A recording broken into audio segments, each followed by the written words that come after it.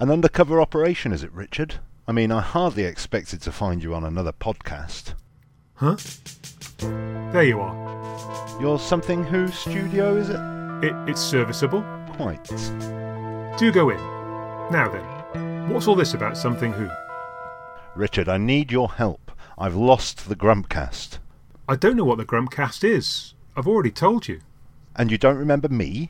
Certainly not, but whoever you are, I can't let you wander around blabbing about classified Something Who operations.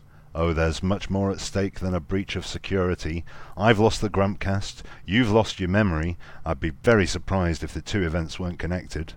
Let me tell you, sir, that I am in full possession of all my faculties. After all, if I was suffering from amnesia, I'd be the first to know about it, wouldn't I? By the way, how's Simon these days? Oh, left the podcast in 19. Sells second-hand cars somewhere. And Giles? Seconded to TV.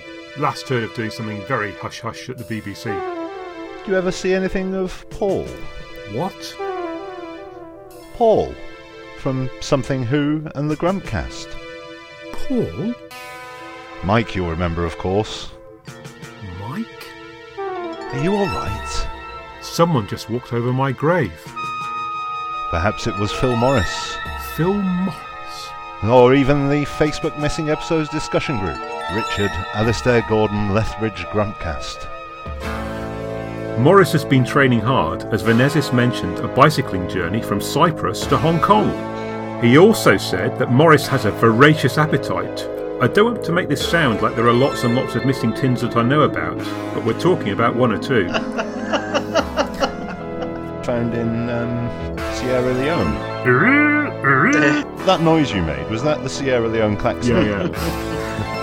Oh right, I was just checking you weren't summoning Vikings. Yeah, well, I mean, I do have Viking heritage, I think. I don't think we're as far as summoning your Viking ancestors yet. Hey, calm down. Calm down. Hey, calm down. Calm down. Toby. Hey, do. Hey, calm down. Toby. Hey, Toby. Do, don't you do? Well, bless my soul. So you're podcasting again, Tim?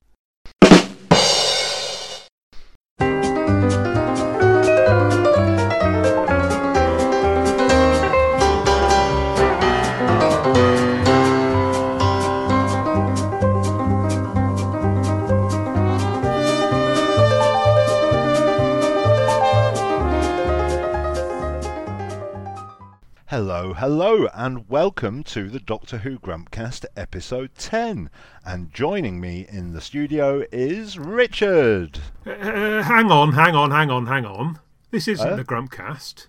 What? This is Something Who. I invited you onto my podcast. No. You're a guest on my podcast. Oh.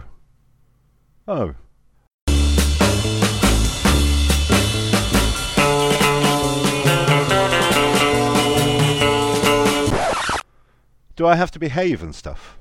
Do you have to do the editing? Well, I have to do the editing, so there is okay. that.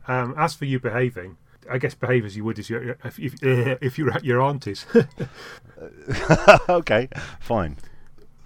What is it? What my granny used to say something. She used to say, "Imagine it's your auntie's and your auntie's out." I'm not quite sure what that was about, actually. Now I've come to think about it. My father, when he went round to his grandmother's as a child, he was forced to stand in the porch on a unfolded piece of newspaper and given some biscuits. As long as I get better than that. Well, you're much more welcome than that. Oh, excellent! 2 biscuits. What are we going to do then? Because are we going to compare things? Well, look, what's happened is the Something Who crew are all off on holiday or temporary hiatus or are otherwise indisposed this weekend. But, I was really keen to do a show, so I thought I'd bring you on as a special guest, and then we can do a comparison. And what I've got lined up for you is Day of the Daleks and Blink. Oh. This is some sort of trap. Because previously, you've had Monster Links. Day of the Daleks and Blink. Yes, okay. So, can we have a while to think about it? Yeah. So we'll have a bit of a chat first, and then when you've had a chance to think about it, we'll hop into that. Time travel! Mm. Okay. Fine. After we've done that, of course, you'll be fully appreciative of how good your lot really are. Well, fine. I mean, I don't doubt that they are brilliant. So, it's not that I've been desperate to get rid of them, but since they're all doing something more exciting than this, apparently, it's great to have an opportunity to do it with someone else.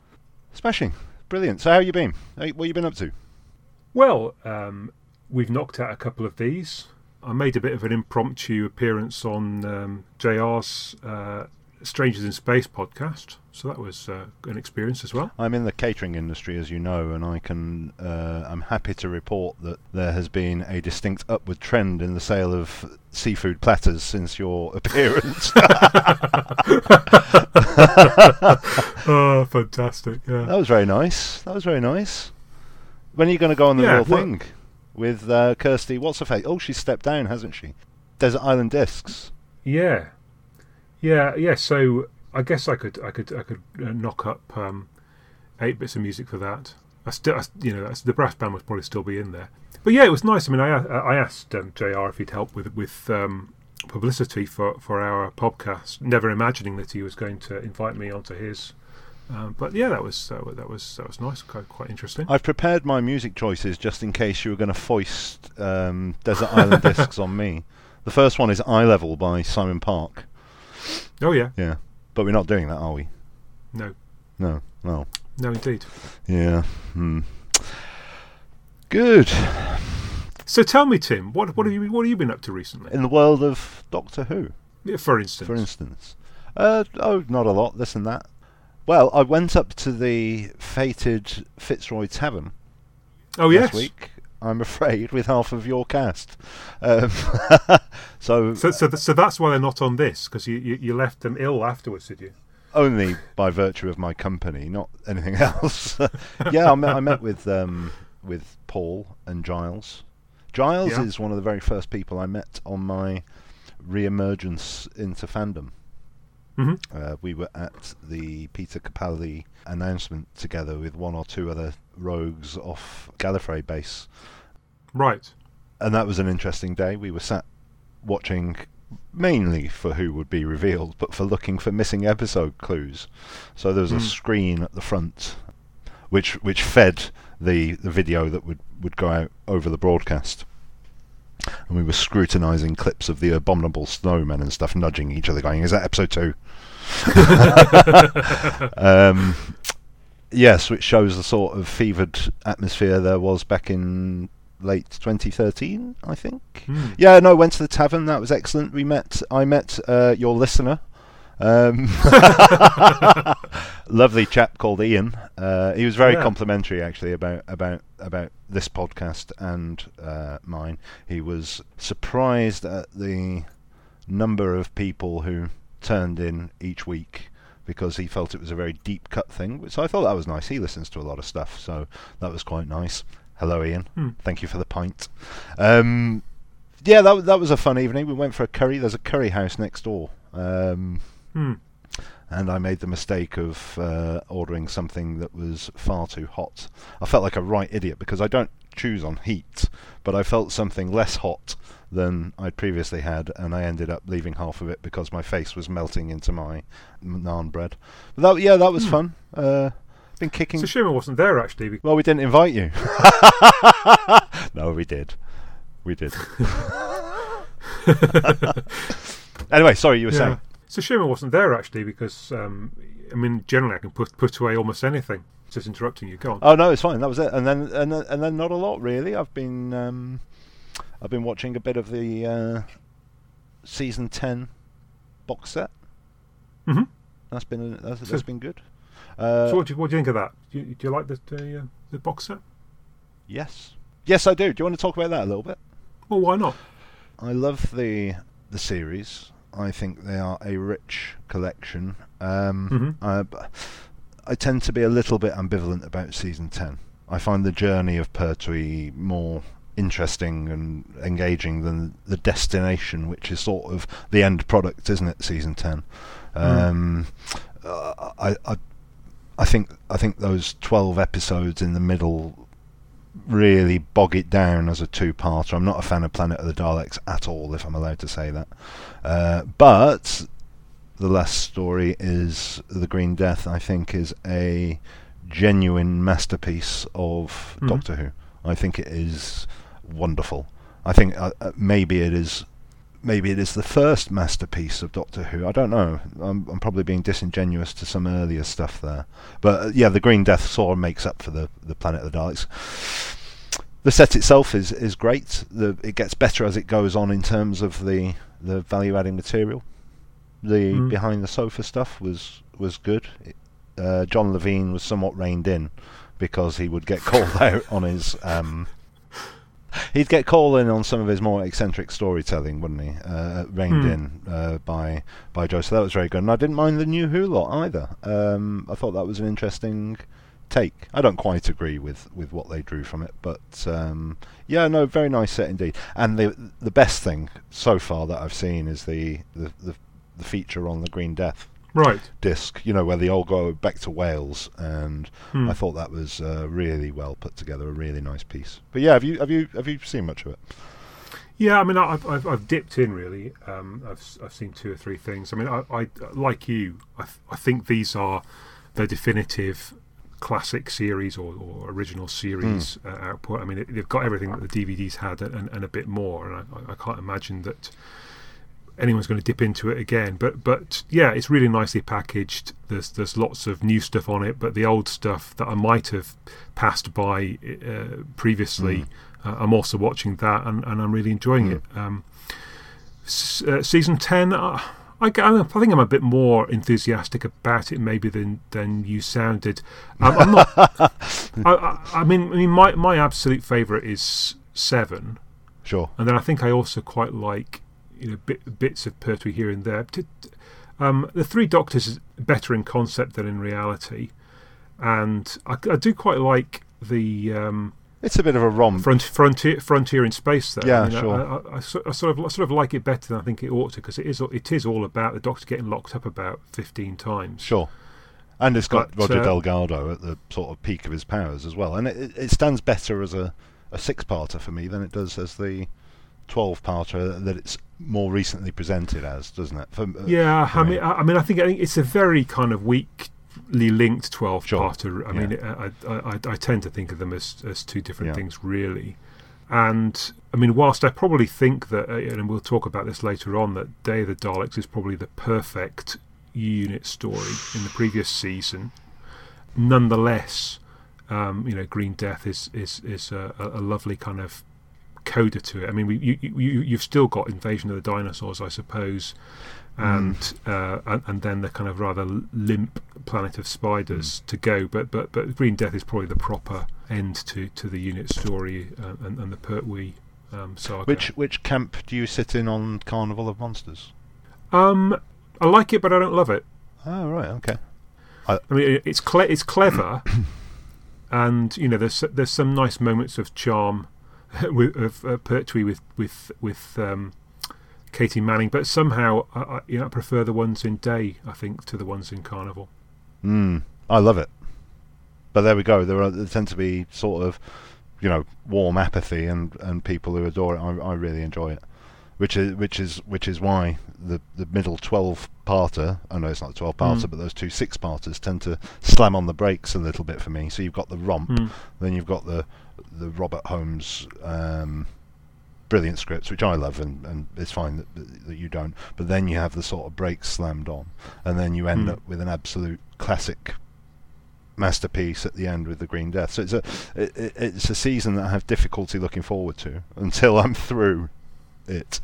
Have you seen any of the restoration stuff done on Planet of the Daleks? No, I haven't got that far. I don't know whether what else they have done to the recoloured episode 3.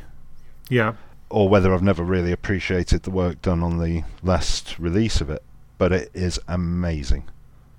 No, I think the stuff that was done for the DVD was it wasn't quite there, so I think they had to do quite a lot for this to improve it. It's amazing, Richard. It is, when you think about what they have done, getting the two colour, the best of the purely computer generated colour that they first applied to it, and then the chroma dot sort of richness, but in accuracy, and then the combination of the two, it is amazing, especially towards the end when they're in that room at the bottom of the lift shaft and you have this bright orange hue to the room, and the way it looks on the restored version is phenomenal. It's perfect. I can't, to my untrained eye, I can't see it. And then it's rather a shame, but I suppose they had to put CGI in effects in one of the stories, and I can't really think of where they would have been better placed. But they needn't have bothered, to be honest. For instance, the Dalek set at the end with the hundreds of toy Daleks in the original. Yeah, they've replaced those with very clearly CGI Daleks. Yeah. Do you see what I mean? There's no benefit to it. In one, you're looking at toy Daleks. They've replicated the movement in the reconstructed CGI version. And when the liquid ice flows in at the end, it looks worse. And then they've got a very obviously redone Dalek spaceship, which so closely imitates the original that you might as well have just used the original. Apart from it's got some flames out at the bottom and stuff. So it was a bit of a misfire, that bit, but I don't care. I can take or leave the special editions. I won't bother with that one again, but I quite liked it on Revenge of the Cybermen. Sure.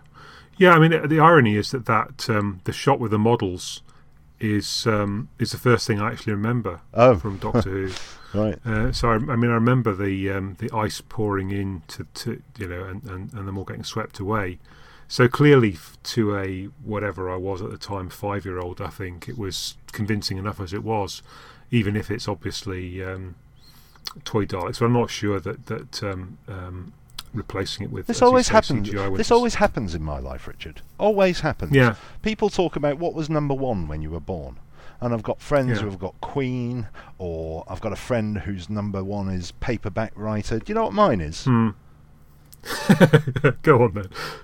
I was going to swear then, but I'm trying not to. It's bloody Bright Eyes by Art Garfunkel. This happens with my Doctor Who. Your first memory is Planet of the Daleks, this revered Pertwee story, revered, in the sense that it was everything Doctor Who could have been to a kid. Other people have Power of the Daleks or whatever. Do you know what mine is? It's Adric flailing around in that bloody machine in Kinder. It's no wonder I'm grumpy, is it? Yeah. Anyway, sorry, ranting. I should do a podcast where I'm grumpy about things, shouldn't I? Yeah. Bright Eyes, love it. Yeah. So there we are. That's what I've been up to. I've just stepped down as a moderator on the Best Doctor Who forum going, which has been nice having a day or two without that, having to tell people to get back on topic or editing people's comments. So that's lovely. Yeah. Gotta say, you've got to hand it to the management on that site. They deal with some stuff, but at the same time, it allows for I think what is the freest, if not formally the most Wild West conversation going. So I've just stepped down from that, and then other than that, I've been arguing with Philip Morris on Twitter. Yes, indeed. Yeah. Well, I mean, I thought that would be another good topic for our discussion. Yes. Because we've talked from time to time about Phil Morris and his quest to find missing Doctor Who and indeed missing other stuff, and there've been some interesting revelations. I mean, not really interesting, but kind of slightly interesting today that have come out of that spat that I thought would be worth chewing over briefly with you. Fine. Yeah. So I mean, it all started with our acquaintance Anthony Carroll doing one of his usual, about twice a month he seems to tweet Phil and say what's going on then, what's the latest. But for some reason, Phil Morris actually answered back today, and so the first thing he said was, "You presume lighting blue touch paper refers to Doctor Who." then he says, for goodness sake, it's like Monty Python, everything's a sign. I suppose he's talking about the life of Brian in there. It was something I referred to at the launch of BFI anniversary event to launch a large recovery of missing comedy. Well, the BFI anniversary event was to launch a large recovery of missing comedy. Yeah, that's true. Yeah. And he did mention the blue touch paper thing there. Yeah. And then, you know, our friend Paul Morris. He's not my friend. He might be your friend. He's not my friend. I just keep running into him. Okay, fair enough. He said that he asked if Light and the Blue touch paper referred to, you know, are you implying it refers to your comedy returns last year? He said, as he says, that would be odd because you said it at the end of the event in reference to your plans for big surprises in 2019. And he says, which I'm, which I'm not assuming are Doctor Who. Yeah. So I thought, I mean, it might be instructive to remind ourselves what actually happened at that event. Yes. And seeing as I was in the room, you know, I've got a pretty good memory of it. But not only that, I made a sly recording of it, so I know what happened word for word. Yeah. So at the end of the discussion, and it did precede the showing of the film. So what happened was, Dick Fiddy got Phil Morris up to have a discussion about what he was doing, and then at the end of that they played out with the Morecambe and Wise episode, the Harry Worth, Sid James, and there may have been something else. Anyway, at the end of their discussion he said, thank you all for coming. That's to everyone in the audience. It's always a treat to see so many of you here, and I'll see you here soon, maybe March. And we speculated at the time what that meant, but that was probably for the DVD of Macroterra. And Phil came back and he said, oh, and thank you all from me and Tia. And we're going to light the blue touch paper, and we'll be seeing you all next year with some big surprises. Now, I mean, it is just possible that when he said, and we're going to light the blue touch paper, what he means is, get ready to be excited for these next few films you're going to watch of Morecambe and Wise, etc.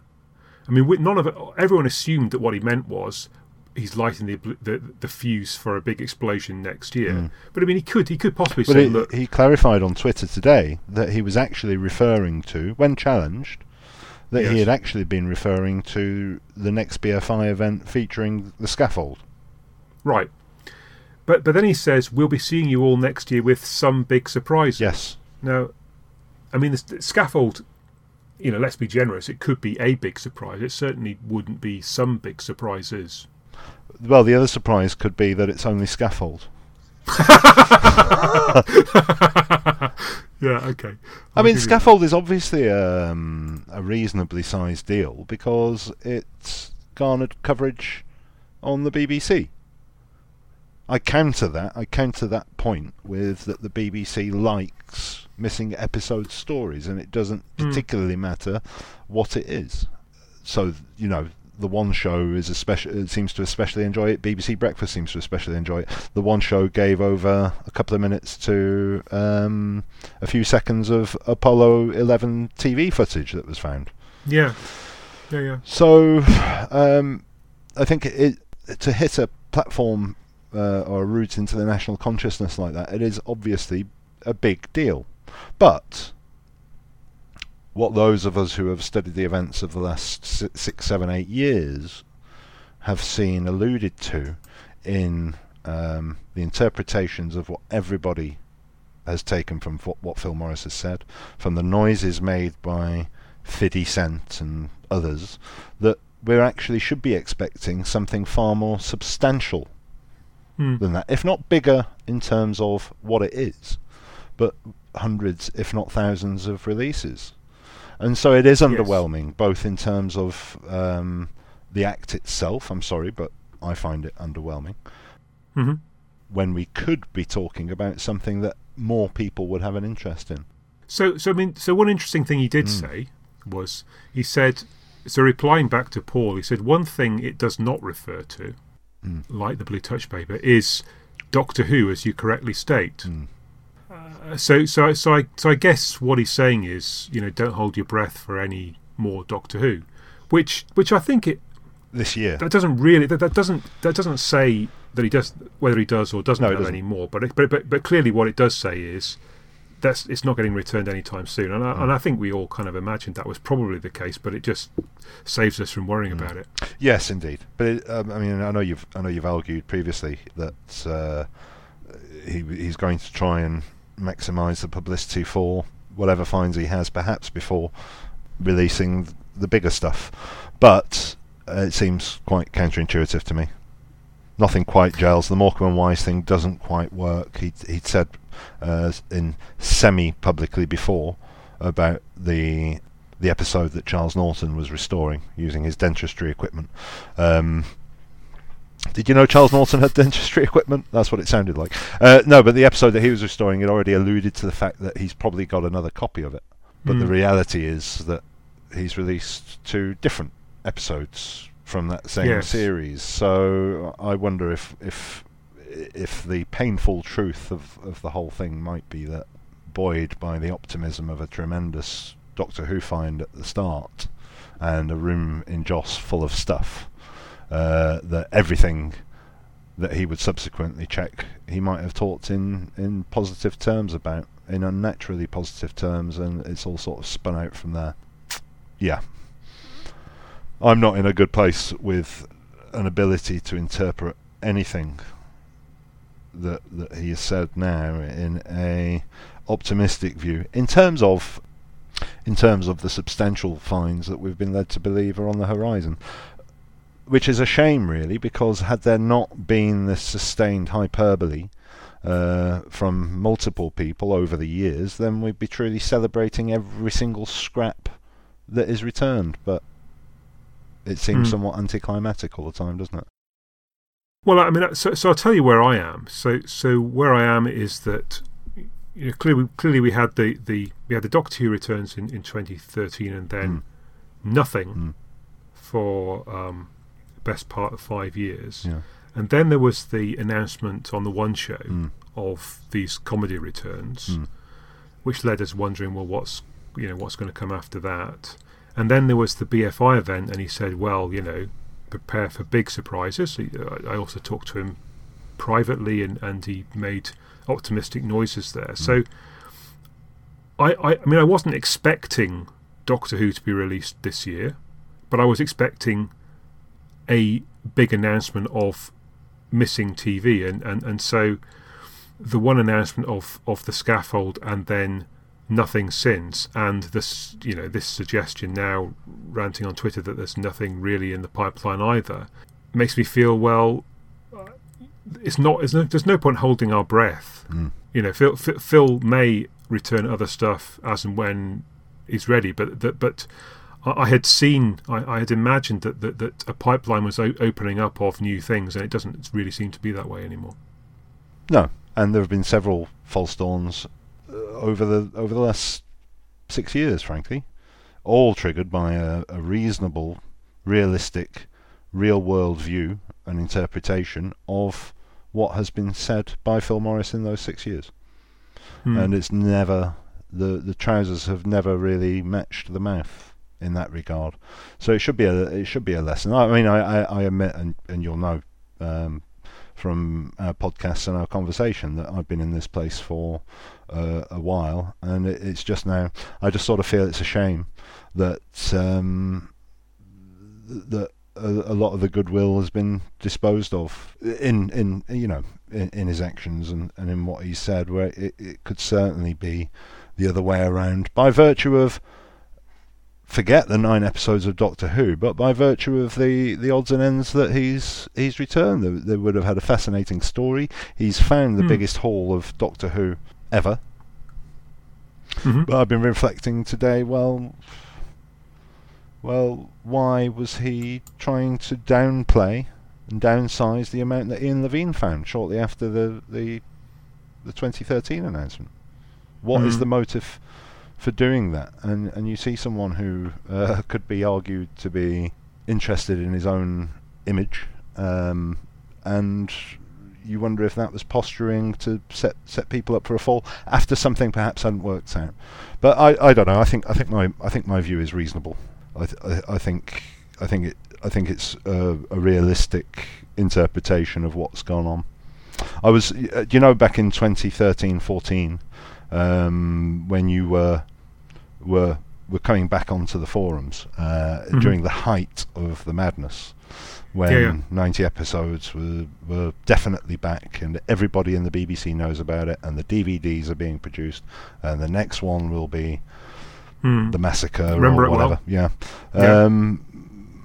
You won't remember, but I was one of the first people who had been swept along in the madness to start challenging what was being said, because frankly I'd had a couple of conversations with people who were quite closely connected to things, and they gave me complete and utter pause for thought, because what they were saying had terrible implications for both the rumours and some of the sort of politics involved. And one thing that I was told, and naturally I wouldn't say who it was, because that wouldn't be fair to embarrass them, but one thing I was told is that this particular person didn't believe that he had any more Doctor Who, and that what had happened is that he had got the big win at the start and had various other opportunities, and was so confident he was talking about them as a done deal. And I've kept that at arm's length for 5-6 years. It's always been there, but to me this is starting to seem to be a realistic option. Anyway, I think I'm going to write a blog post about it or something, so I can map it all out and sense check my own feelings about it.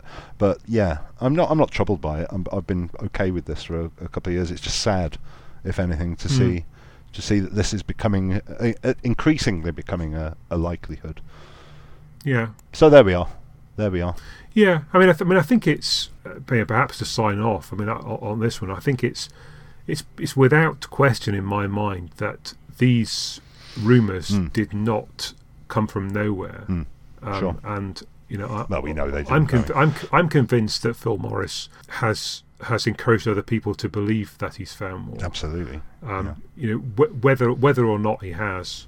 You know, he was the person that caused those rumours to start in the first place. Now, I mean, obviously it got out of control, and he very quickly tried to quash it when it came out in public. But if it turns out that he didn't find anything more, then the reason why we thought it was the case was because there was very good evidence to suggest that he told other people that there were. Yeah, the sadness for me is that we should be constantly celebrating these 9 episodes, and I am. Indeed. I am. Yeah. But the lack of closure on this situation, which could so easily have been closed, is preventing that, and therefore you find yourself wondering if you're being petty.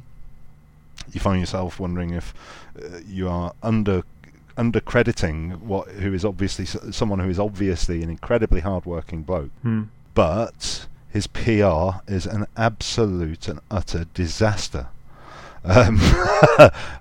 So yeah, it's really difficult. It's a hard situation to be grateful for, notwithstanding the obviously brilliant, wonderful, game-changing 9 episodes that we have. And if you'd have asked me 10 years ago, I'll give you 9 episodes of Doctor Who, but you have to be run around the internet a little bit, or have this thing in your life for however many years, then a bit in your hand off.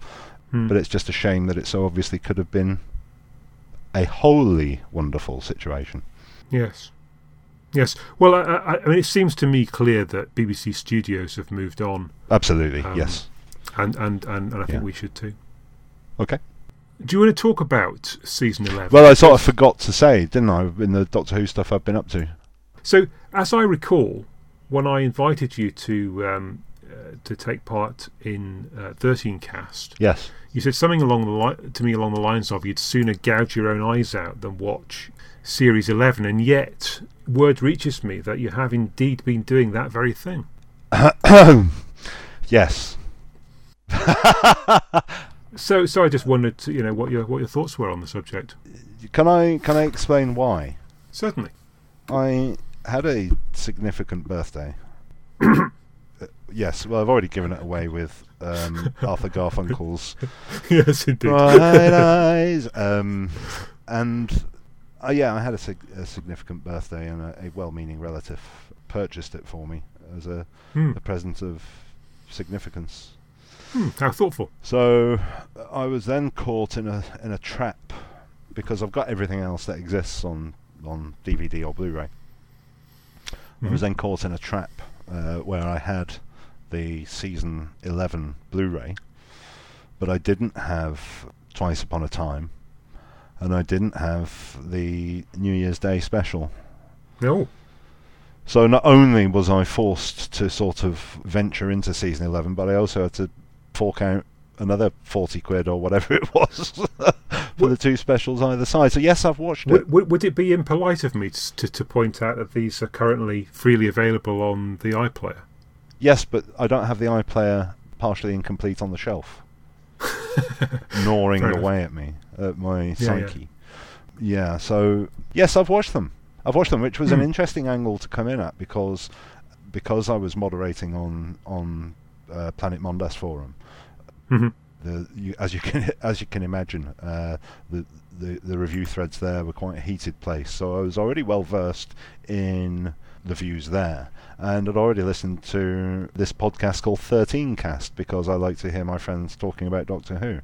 So I had a degree of expectation about it from having read a lot and watched a lot, and I ended up with quite a different opinion to the expectations that I had.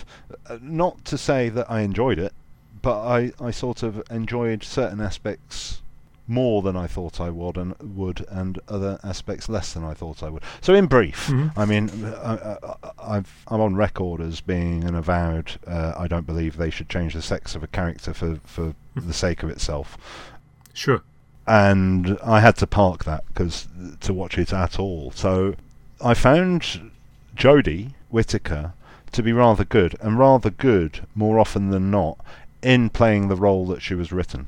But I found the characterization poor.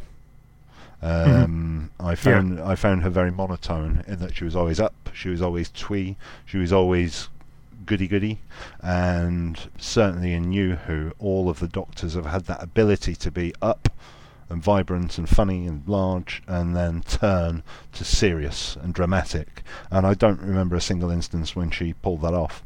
But I thought her the performance was very often the least distracting thing, but the characterization was it wasn't there for me. And so are you blaming Chibnall for that? Sure, yeah. I'm also blaming Chibnall for the fact that the Doctor's character kept talking about being a woman, which just isn't true to character, because, you know, Hartnell didn't walk around talking about his old nudger all the time, did he? But she was obsessed with talking about being a woman, and if it's a natural thing for a Time Lord to bounce between sexes per generation, then it would be nothing remarkable at all. So anyway, the positive thing is it was the... I mean, I'm a little bit worried about middle-aged men who write lots of lines about people being women. Well... I mean, Moffat was never very authentic when he was doing that either. Absolutely. Anyway. And we also have to worry about a middle-aged man writing lines for Yaz as well, because I thought she was, from the first episode, I thought she was one of the most promising characters. And then by episode 2, she was episode 2, which I think is one of the worst pieces of TV I've ever seen, and it's the only time in Doctor Who where I've actually said I could have written that better, because it made no sense. And you had the great Art Malik, the great actor, absolutely wasted and folding in the last scene because they've threatened to hunt him down. Anyway, I don't want to get into story by story or anything, but by episode 2, Yaz was comparing the plight of this bounty hunter who'd lost her family or whatever had happened and beaten several thousand people for a race so that she could go and free her people or whatever was going on.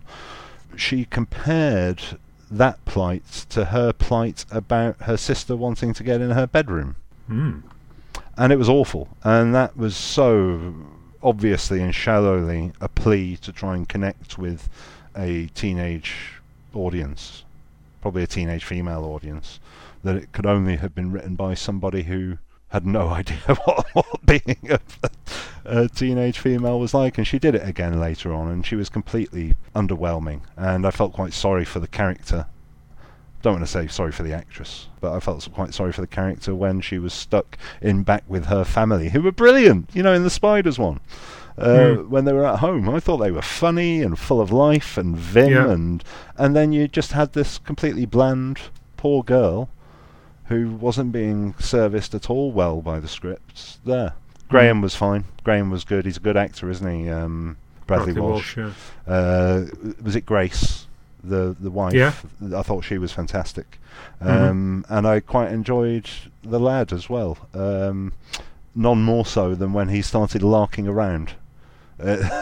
So I think it was the Spiders one. He was doing some shadow puppetry in the background in the lab, and I thought that was lovely and engaging and fine. They didn't do anything with the dyspraxia thing, which was a weird choice. Again, in episode 2, they had this. I think it's the last time they visited the dyspraxia from memory. They had him wanting to climb up a ladder to escape whatever they were escaping, and it was like a minute of will they, won't they, will he, won't he, will he, won't he, and then they just sort of do this weird jump cut to a couple of minutes down the line, and it was weird, man. It was strange. He seemed to remember he was dyspraxic whenever it suited the plot, and then forgot about it when it didn't. Yeah. Didn't enjoy Rosa. Really enjoyed Rosa Whittaker, Jodie Whittaker in Rosa, but I thought that was more of a primary school sort of BBC Schools education piece. Demons of the Punjab, I thought that was okay, but they really rather missed the point of The Division, in that it was one of the greatest mistakes in history, causing one of the greatest calamitous losses of life.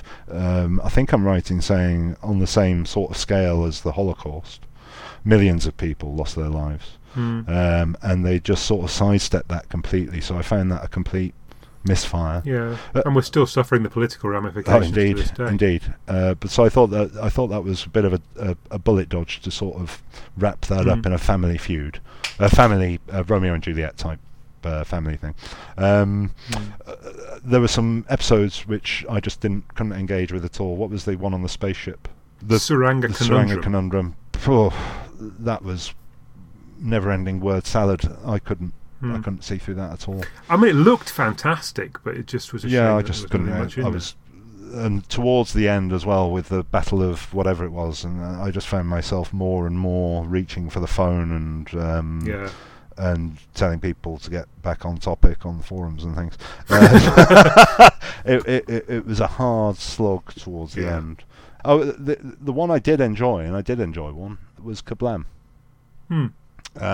And I thought that was the least problematic. It avoided what I thought would be a pitfall of the Capaldi episode, where he literally said, it's capitalism!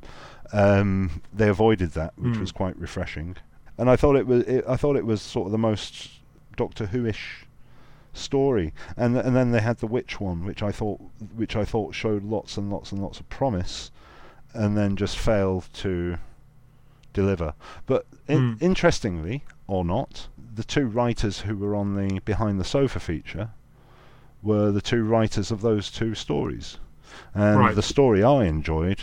Pete McTighe is immersed in classic Who. He writes the liner notes for the Blu-ray sets, and obviously knew. And both he and Collinson were nursing the other writer through Series 10. So it just strikes me that I like the story written by the guy who is obviously immersed in classic Who more than anyone else. And the story I didn't like, because I didn't think it was very Doctor Who-ish, was written by the lady who wasn't familiar with Season 10. Anyway, it was awful.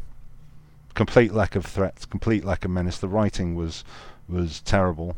There was one story which was passable and therefore enjoyable for me, and there was a complete lack of drive about the entire thing. It just seemed like an exercise in all of them running down a corridor together in a line, and it was very, very disappointing from Chibnall's point of view. But the least of the problems was actually Jodie's portrayal of the Doctor. For me. Yes. It could only get better, put it that way. Well, we've got Series 12 to look forward to, starting next year. one has to hope that that some lessons have been learnt. Well, there's a rumour going around today that she's left, but it's probably rubbish. Yeah.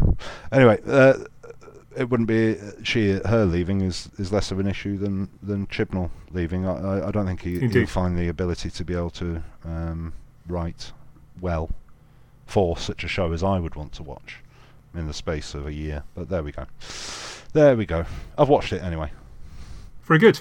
Okay, so bring us back then to where we started. Yes. And our Something Who quest. Yes. Day of the Dalek and Blink. Yes. So you suggested earlier that there was a Day of the Daleks and Blink. Hmm. Day of the Daleks is one of the stories that I didn't have. When I grew up with Doctor Who, I was very lucky in that I was lucky and unlucky in the respect that it went off air when I was about 10. Hmm. But at the same time, I didn't particularly feel allegiance to one Doctor because all the videos were coming out on video. But Day of the Daleks was one of the otherworldly ones because it was one that I didn't have. So interesting. So Nicholas, who lived in the next street, had exotic titles because I'd watched them to death. Death to the Daleks and Seeds of Death and Revenge of the Cybermen. I just watched them repeatedly, over and over and over and over again. But Nicholas, who lived in a couple of streets away, he had exotic titles like Day of the Daleks and The Talons of Weng Chiang. But I didn't think they were as good as mine because I didn't have them. But yeah, okay. Day of the Daleks, sure. Yeah, interesting. I mean, so Day of the Daleks was one of the first ones to come out on VHS. Yes. So this would have been back in the mid-80s, I guess. 85-ish maybe. I seem to recall saving up some money and sending it to the Doctor Who Appreciation Society to get it at a slightly reduced rate. Yeah. But yeah, I mean, and also it was one of the early Target novelizations as well. So on both counts, yeah, it's a story it's that I was the Target familiar with from early. It's the Target novelization. I think I'm right in saying that had the most reprints. Right. Because I used to collect the reprints. I had 700 Target books, and I think I'm right in saying, well, it's certainly one of them. It had so many reprints with 2 or 3 different covers, so it was certainly a popular one for anything with Daleks was, to be honest, but it was certainly a popular one on the shelves. It's also an early instance of I think BBC Enterprises back in the 80s when they were going to put it out on video. Somebody there obviously knew there was an issue with it being Day of the 3 Daleks because they stuck 5 on the VHS cover. In that sort of icon. Well, I think of it as an iconic cover. The gold Dalek in the middle, and the 2 either side of it flanking. But yeah, I mean, what do you think about it? What do you think of it as a Doctor Who story episode? So I like it. But most of the reasons why I like it aren't to do with Daleks. Yeah, well, you're left with that sort of choice in many of Terry Nation's Dalek stories, aren't you? Yeah. Well, this is Louis Marks. Oh, you're right. But you are correct. Yeah. So the things I like about it are the Doctor and Joe.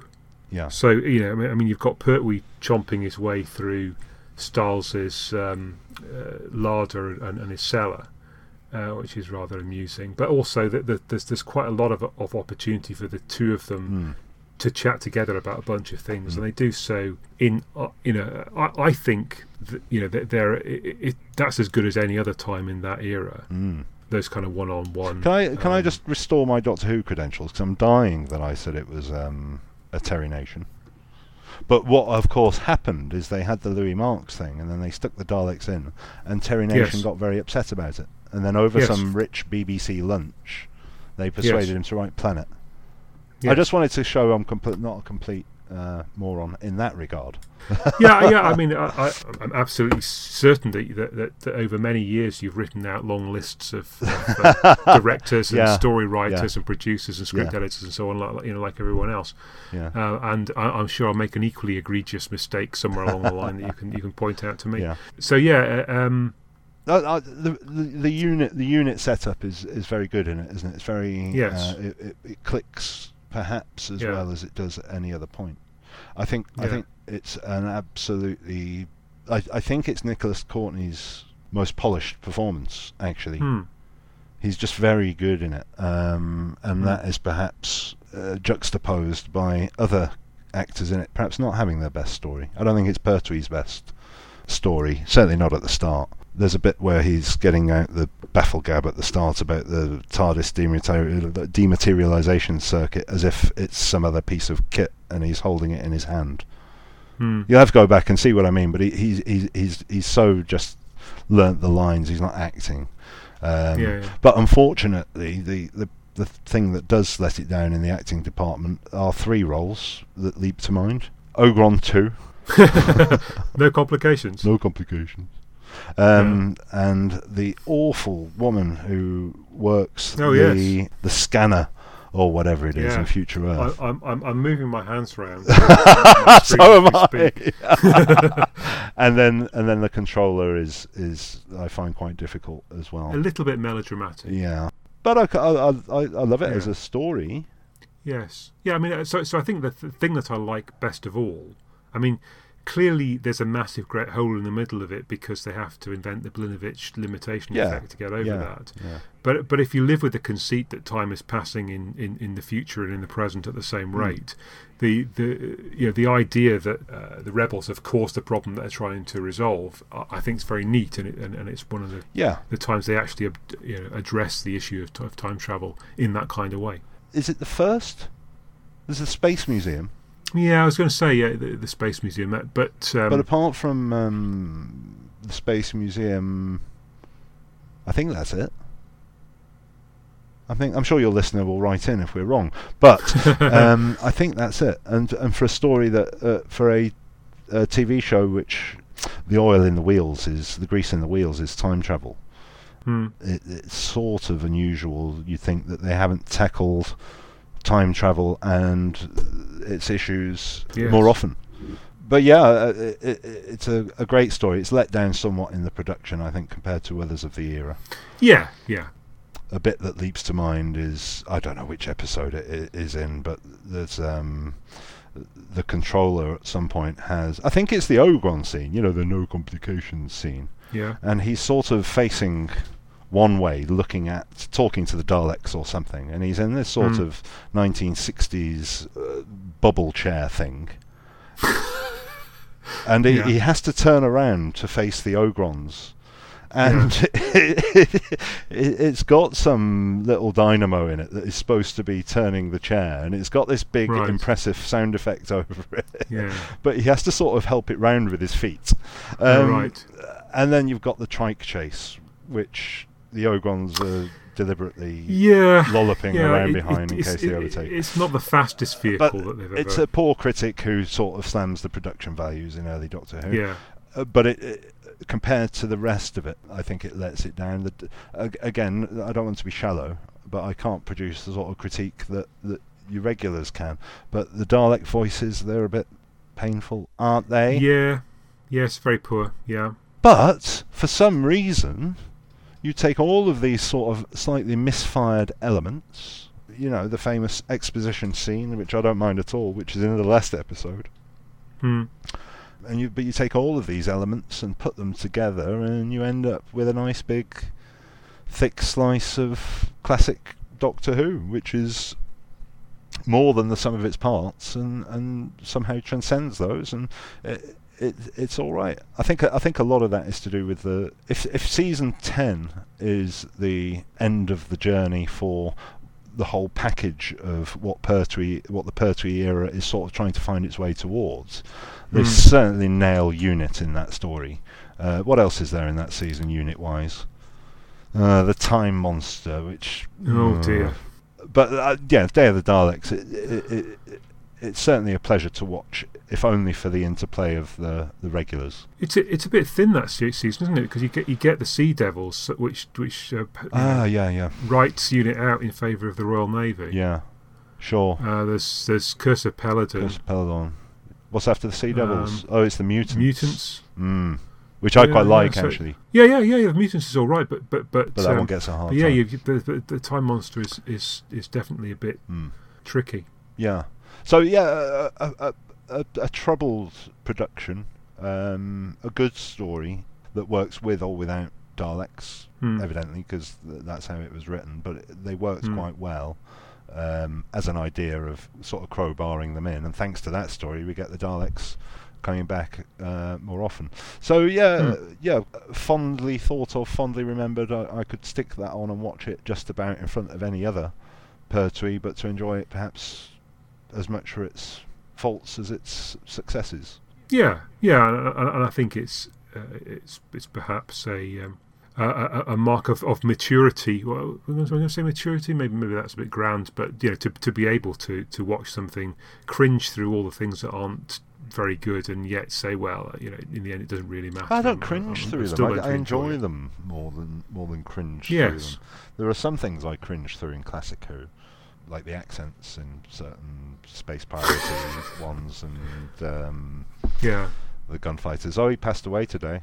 Oh, it was announced he passed away today, one of the gunfighters with the bad accent, so I feel bad for saying that now. Dear. So, yeah. Anyway, yeah, so... On the other hand, it won't be coming back. Richard, that's very mean-spirited for you. Too soon. Wow, okay.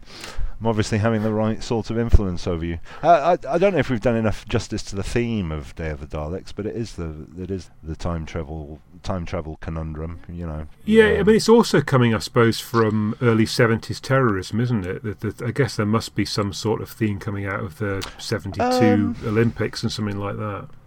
Is it too early for that? The IRA were very active then.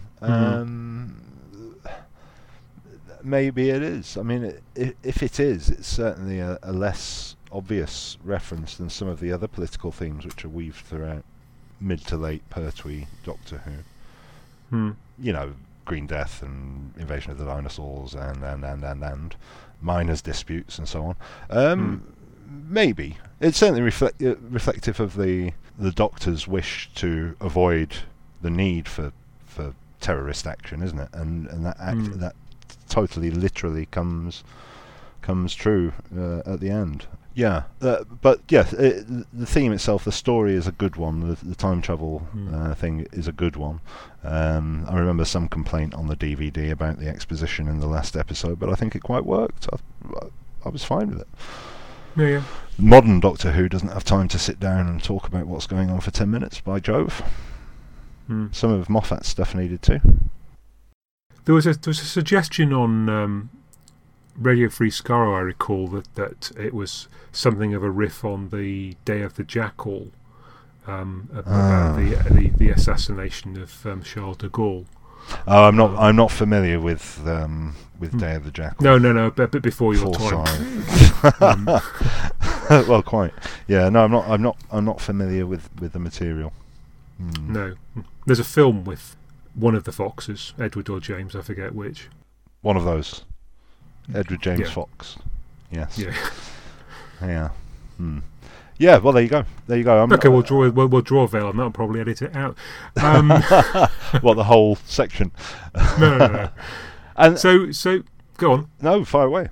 I was going to move us on to Blink. Blink. Blinkers, the show which I would show to anybody who I suspect might like Doctor Who, but wouldn't perhaps have the patience to watch something less dynamic as Blink. Yeah. At the time, an absolutely standout episode in a standout season, or certainly a season with standout episodes. Is the Family of Blood before or after? You're asking me as if I would know. No, it must be after. Well, it's in the midst of that season, and those three, I think, are possibly the best for me of Classic Who. It's after the Family of Blood. After the Family of Blood. There's a next episode, Utopia. Yes, and so you have those two. You have the Family of Blood two-parter. You have Blink. You have Utopia, and the Sound of Drums, and then the slightly weird last episode. Dobby one, yeah. Yes, quite. But I think that is just about as good as Doctor Who could possibly be. in the New Who format. And then earlier in the season, you've got Smith and Jones, which is perfectly good and entertaining. And I don't mind the Witches one. I don't mind it at all. I know others have a less view. And then you've got the utterly marvellous Gridlock. Yes. And I have to say that in whichever episode you talked about the Macroterra and Gridlock, the analysis provided by mainly Giles, with interjections from Paul, mainly Paul, and then yourself. That was absolutely stunning to listen to. I thought that was some of the best goddamn podcasts I've ever listened to. And I text Giles when I stopped listening to it, slightly blown away. Yeah, no, superb. So what a good season. But in that season, you have this 40 minutes, whatever it is, of Blink, which at the time absolutely blew me away. And the odd thing is, it's one of these ones. It's a filler, isn't it? I mean, they've got a slot. They can't use much of Tennant. Yeah. So they've got to cram something else in its place. Yeah. I mean, obviously they're using Stephen Moffat, who's one of the better writers. So that gives it a chance. But yeah, it is Doctor Who, but it's got the least amount of Doctor Who in it of the whole season. I also wonder as well. Okay, isn't it the case that the Dr. Light episodes are often brilliant though? So you've got Blink, you've got Turn Left, struggling to think of others. So it is at least twice the case. That, Love and Monsters is the other one. I mean, it's kind of love it or hate it one. That one. Anyway, but but I also hate Blink for the simple reason that I tend to think it is the success of Blink and the introduction of the concept of timey-wimey and the revisiting of the problems with time travel that might have given Stephen Moffat the encouragement to write every single thing he wrote ever again for Doctor Who about time travel. Yes. Well, it's interesting because Series 6 is a much longer and less well-written version of this. Yes. And then also the Angels Take Manhattan, the kind of bowing out of Amy and Rory. Yeah. They do the same thing that Kathy's character does in this one. Yes. Of being sent back into the past. So again, that's rather revisited. I mean, it's drawn out for me. Effect, but frankly, he does it better in this, I think. Part of the brilliance of the Angels was that they killed you in a kind way. In that, yes, they were visually terrifying, but it was rather a brilliant thing that they dealt with you. They got you out of the way, or they fed off your residual whatever energy when they zapped you into the past by just sending you into the past. And that as a mechanism was brilliant. That as a concept of a monster that killed you in a kind way was brilliant. And indeed, was that the spark that made that Moffat would never kill anyone ever again. They didn't kill you, they sent you back into the past, and then Moffat stopped killing people after that. So did he feed on that success?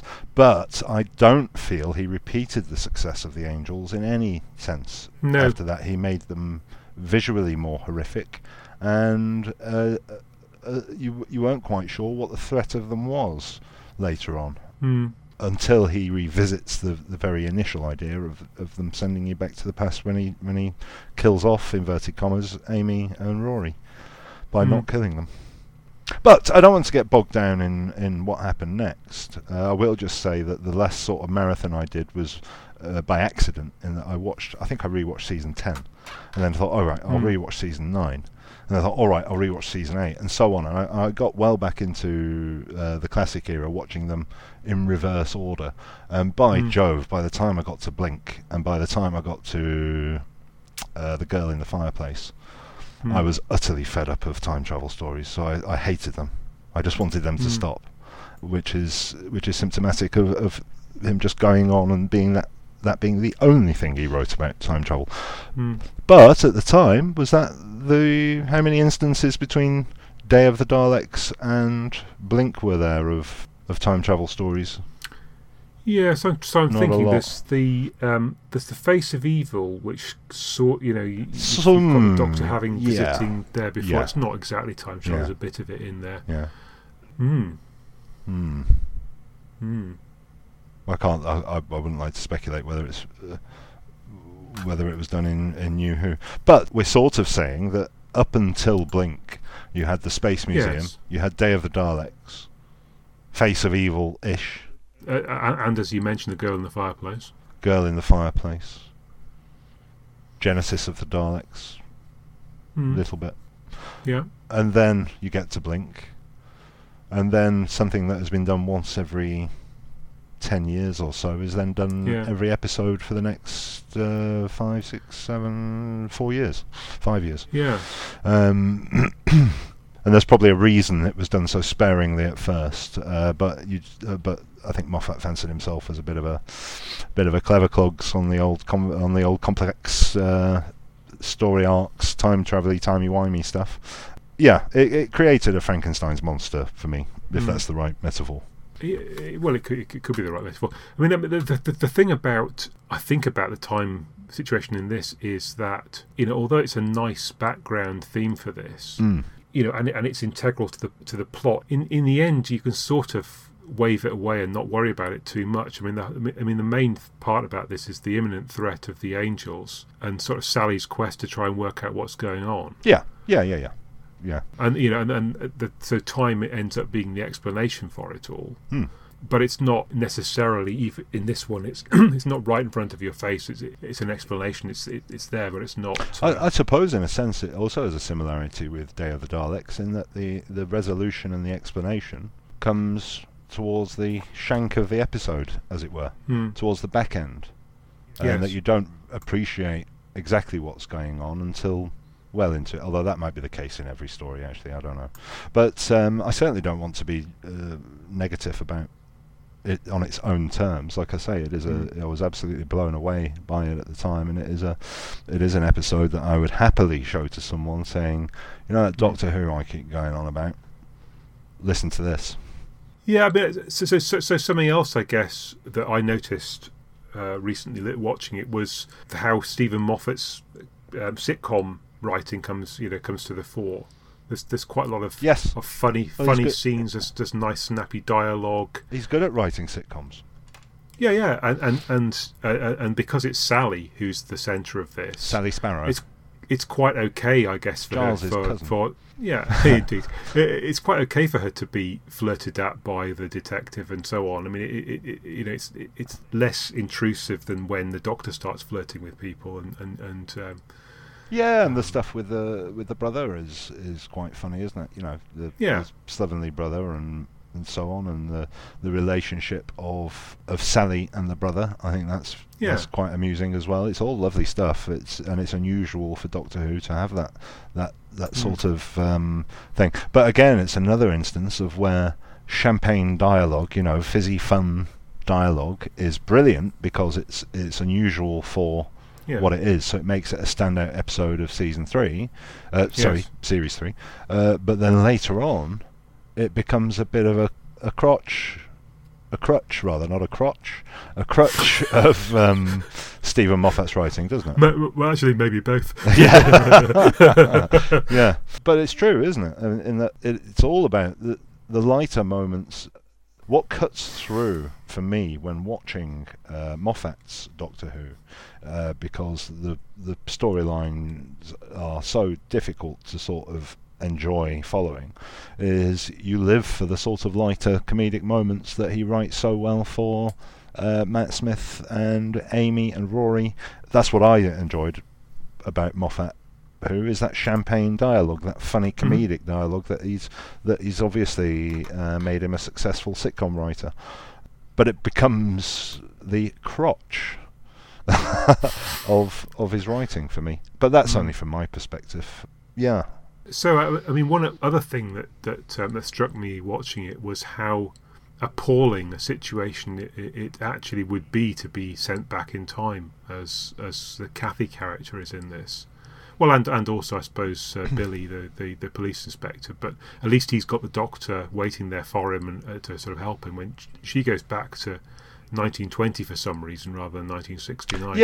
Yeah, but but yeah, can you imagine? I mean, it's essentially an alien world. You don't really know anything that's going on there, and you've got no form of ID. She's a Yorkshire woman, isn't she, by accent? It does sound like that, and yes. So she's obviously made of stern stuff. So she probably took it in her stride. Yeah, but I mean, if you think about it, if you're sent back to 1920 and then you have children, say in the early 20s, you know that they're going to get caught up in the Second World War, and you know that's coming. There's nothing you can do to stop it. Yeah, sure. Yeah, there's all sorts of things that must make it difficult to live through a period of history that you haven't lived through yourself, but you're familiar with some of the broader themes of what's going to happen. Well, that's very true. But by the same token, that foreknowledge would also help you to plan and avoid, though, wouldn't it? But at the same time, perhaps it was. I mean, she ended up in the countryside in James Herriot country or whatever it was. Yes. Hull, I think they said. Hull, yeah. Hull. Kingston upon. It sounds like you might feel like you're falling on your feet with a bit of clean living and simpler times. I don't know. I don't know. As you may be aware, Tim, I'm not immune to the charms of Yorkshire, but I'm not sure that even I would consider 1920s Hull as being an outstanding destination. Well, have you been to Hull recently? I was there. I haven't been to Hull since, I have to admit, the 70s. Well, I was there about 10 months ago. And I have to tell you, I was completely and utterly underwhelmed. But I wasn't. I wasn't expecting to be whelmed, but I was underwhelmed. That isn't a bad thing. The weather was nice. I mean, if you like bridges and rivers. Oh, and white telephone boxes, if they still have them. Yeah, I can't remember. Yeah, but so that's Hull. But it was lovely Yorkshire countryside where she landed. Yeah, I don't really understand that because Hull couldn't be flatter, actually, thinking about it. True. But then again, in Robin Hood, Prince of Thieves, Kevin Costner lands at Dover, and within the blink of an eye, he's doing Hadrian's Wall. So maybe things were different in history, Richard. Yeah.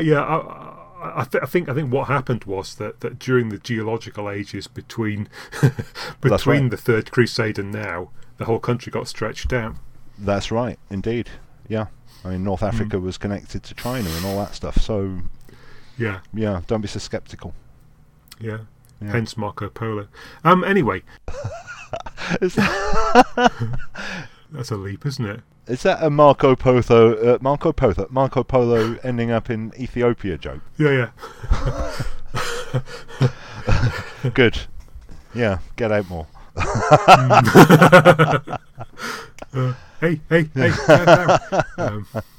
Yeah, red tape. Yeah. It's not happening. No. Not this year, anyway. Not this year. Yeah, very long blue touch paper. It's not about Doctor Who. It's not about Doctor Who. And stop hiding behind a pseudonym. Yeah. Richard. Tim. I've got a very effective pseudonym on all of my internet-facing, of using my actual name. Yeah, you really got. Yeah, okay. Fine. But on the basis that there are so many other Richard Smiths, they probably wouldn't be able to know which one it is. Yeah. Good. So are we going to now have some sort of clever summing up where we bring the two stories together in a very elegant way and then finish, or are we just going to say, yeah, okay, that's that then? They are two examples, perhaps consecutive examples, of a TV series which doesn't concern time travel, but uses time travel, concerning itself about the vagaries and problems of time travel. They are both successful in that, not by virtue of their subject matter, but by virtue of the era in which they sit. They are both successful examples of Doctor Who you would wish to show off to someone to say, that is what that bit of Doctor Who is about. Is it a coincidence that they're both about time travel? I think it's interesting that in both stories the Doctor is without the TARDIS. And yet there's time travel going on. Because, ordinarily, well, obviously, that's the TARDIS that's transporting him through time, and yet in Day it's the Rebel with their time machine, and in Blink it's the Angels. Travel without TARDIS, yes. That's an interesting point. Also in Day of the Daleks, he's got the console out again, hasn't he? He does seem to like doing that. Yeah, but he had it. He had it out, and he had the console out. Yes. Somehow got it back in again. Despite the fact it won't fit through. I mean, you're okay with it the first time because you think, well, he do it, in bits, bit by bit, But then, despite the fact that he opens up the Eye of Harmony. Anyway, sorry, go on. But then it goes back in for Colony in Space. Yeah, that's true. And then he sort of moves the whole thing out so he can take a screwdriver to the old dematerialization circuit. He's obviously got a lot. There's a missing season here somewhere, isn't there? Season 8.5. Yeah. Yeah, because it must have taken him ages. We should get Terrence Dix to write it. We should get Paul Morris to write it. Oh yes. Yeah. So yes, interesting. Are there any other instances of where travel without TARDIS makes for a more interesting story? There's the season 12 arc, isn't there? Yes, and there is. That's deemed to be pretty much, well, not quite the peak, but it's certainly on the way to the peak, isn't it? The arc in space is certainly a masterpiece, iconic piece of Doctor Who. Is there something inherently threatening about lack of the shelter of the TARDIS? Because the whole concept of Doctor Who at the start was always removing the TARDIS, so it takes away the womb, so that they're always exposed and they're always trying to get back to it. Is there something therefore inherently exciting about Doctor Who when they can't travel by TARDIS? When the TARDIS is thrown into the pits of hell in the Dalek David Tennant's Donna thing, when they're going to melt the TARDIS and Donna's trapped inside. That's one of the more threatening moments in a Tennant Doctor Who, isn't it? When you feel the loss of the TARDIS. Any other instances of travel without TARDIS? Well, there's Keys of Marinus. Yeah, that doesn't count. Buzz around with those dials. Frontios, the TARDIS gets blown up, doesn't it? But I don't feel particularly threatened by that. It's an interesting idea. I'd like to think about it some more. I think perhaps the reason why it works in these two stories is that there's no easy out for the Doctor. I suppose there is in the end, because he manages to get Sally to flick the right switch so the TARDIS turns up and then everything's okay again. But certainly in Day of the Daleks, he's got to use his wits. In both, he has to sort of reprogram the future, doesn't he? Yeah. To try and fix the now, even though he's looking different ways. Sorry, in one he has to... Yes, no, in both of them he has to pre-program the future to try and fix the present. Does that make sense? Yeah. Yes, you're right, because but that's another interesting aspect, actually, isn't it? That the Doctor is present in 1969, which we never are in the story. Yeah. But yes, as far as he's concerned, he's having to deal with the future. Yeah. Good. Well, it feels like we've almost rounded that off with a bow. Almost. Certainly, some rather nice wrapping paper. Yeah. And maybe a tag or two. Yeah. No, interesting. I'd like to think about that genuinely some more. Yeah. So what's next? What's next on Something Who? I mean, I like to think I've provided some sort of baseline of awfulness, so that whatever you do now, whatever happens next, it will be better. I mean, you could have two non-English speaking Eastern European folks who have never seen Doctor Who and get them to do a live straight-to-audio cookery demonstration of some of their dishes, and it would probably be a better analysis of Doctor Who than I have just provided. I think perhaps you do yourself down a little bit there, Tim. I don't pick on Eastern Europeans. It could be any non-English speaking, non-Doctor Who exposed areas of the world. I like to hope that those regular members of the Something Who team who found themselves too busy washing their hair this weekend to appear might listen in and say, "Oh hell! If I don't come on the next one, this is what it's going to be like. This is what it's going to be like." I might have a fuller panel next time. But I have to say I've enjoyed it immensely. So what plans have we got? We've got a couple of ones lined up. So I think we're going to probably do another one in a few weeks, possibly while Paul's still on holiday, so he might not appear on that one. Then we've got another one lined up where everybody, I hope, will turn up, and then we've got one or two other special guests. Who've indicated that they're prepared to give it a go. So I mean, I think we've got about 2 or 3 other ones. Have you got any lined up in the pipeline? Have you got any interesting story combinations coming up? Or are you going to keep those close to your chest? Well, if I told you now what they are, then that would mean that I'd have to stick with that in the future. So I very, very cunningly forgot to mention what our next one was going to be at the end of the last one, which was quite convenient because it hasn't actually turned out to be that. Yeah. And I think if I draw a veil over it, then people will think there's a in much the same way as what's his face Cartmel had a master plan, then I've got some kind of idea where we're going with this. When we were at the pub, Giles has already told me that the next one planned is Survival versus Love and Monsters. So I'm afraid now it is published, now it's out there. Right. You're going to have to stick with that, and I know that Giles will be particularly disappointed if we don't do that one. If you don't do that one next. Right. Okay. I'll bear it in mind and disappoint him. And I know Paul was very keen to do K9 and Company versus the Ghost Monument.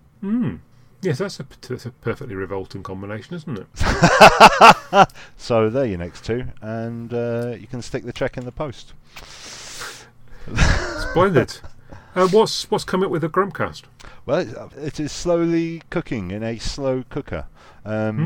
We have the next one lined up and planned, and that we'll be covering season 18, which is by no means the most enjoyable season to watch, but I think it's got some interesting things to be grumpy about. I mean, it's one of the great Tom Baker seasons from the 1980s. It is one of the great Tom Baker seasons from the 1980s. Well, it's a bit of a funny one, isn't it? Because it's better. I think it shows an up curve from some of the low points of season 17, and certainly season 16. It's very divisive amongst aging fans who tend to knock around on forums. It's sort of one that was around when people were relatively young, so they have the nostalgia factor with it. Adric is very divisive as a character in that he's not the same character any 2 weeks. You've got Christopher Bidmead taking bits of his computer apart and naming various stories after various story parts after bits of his computer. You've got John Nathan Turner, new titles, new opening, Tom trying to get out the way. There's plenty to talk about, and therefore it seemed like a fitting subject to do. And on that, we'll have, hopefully, our first guest from the United States of America. How exciting. So I'm hoping for some emphatic sass in the way that the people from that country do that. I wonder if you're aware that Something Who has listeners in Georgia, Texas... Georgia as in Tbilisi. Georgia, America. Oh. No, Georgia. Texas and Louisiana. Almost nowhere else in the United States, but those 3 southern states. I don't know what that says about our... It could have been one listener who is a travelling salesman. But it's at least 3, you think? Yeah. Have any of them listened to more than one episode? Oh yeah. Well, we've got as many, I think, as 10 or 15 listens in one of those states. Wow. Yeah. Wow. So which is more episodes than we've got. Well, there you go. It's this sort of feel that I had that thought we'd get Matt onto the Grumpcast. So we've got Matt and we've got Paul, and then Giles, in a duplicitous act, said, I think he messaged me and said, "Are you doing season 18? Can I come on that?" So yes, it's been long in the planning. We've all been busy, but it is slowly coming along. and that'll be a lot of fun to do. And then after that, I've got a few ideas kicking around. I want to tackle animations at some point. It'd be nice to do another classic series. We'll have to wheel you back on at some point as well. You know, if I was going to say, I was going to do a really bad taste old age joke then, but you've been relatively nice to me. You didn't stand me in the porch eating biscuits, so you'd be very welcome back on, Richard, anytime you'd like. Thank you. Yeah. Well, yeah. I mean, I'm and if anyone else is listening to this podcast, I'm always available, and I have my own mic. That's microphone, I mean. Rather than the, I was going to say, if you bought him, I mean... yeah, there we go. Pleasure to be here. Yeah. Well, excellent. Well, thanks for coming along, Tim, and for not putting your feet on the settee. And we'll look forward to hearing more Grumpcasts as and when you put them out, and hopefully we'll have a few more Something Who's coming along in the future as well. Great. So, I think that's about it then. Okay. Ta-ta. Tatty bye. Tatty bye. Goodbye. Yeah. Cheerio. So on. That it then.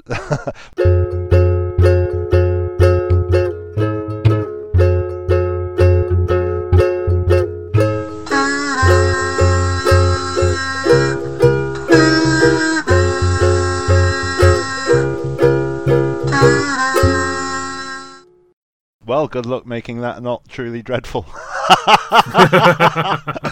I tell you what, I've had some pretty unpromising material to deal with for opening sketches. That's got everything that I need. Oh, Richard, today. Can we redo that? Yeah. Ask me if... Well, it might be really boring, but ask me if I've been up to anything. Because that might be a nice bit of chat. Because that's the sort of thing that a chap would do. If someone asked them what they were doing, then I would ask what you'd be doing, wouldn't I? You know, if I were a good host. When I said listen to this, I did the guitarist in Back to the Future holding the phone up to... What's he called? What, Michael J. Fox? Michael J. Fox playing the guitar, ringing it on the phone to his cousin Chuck, saying, listen to this, I just did that live, and you missed it. Edit that out. The soap that cuts through the grease of trying to work, that's an awful bloody metaphor.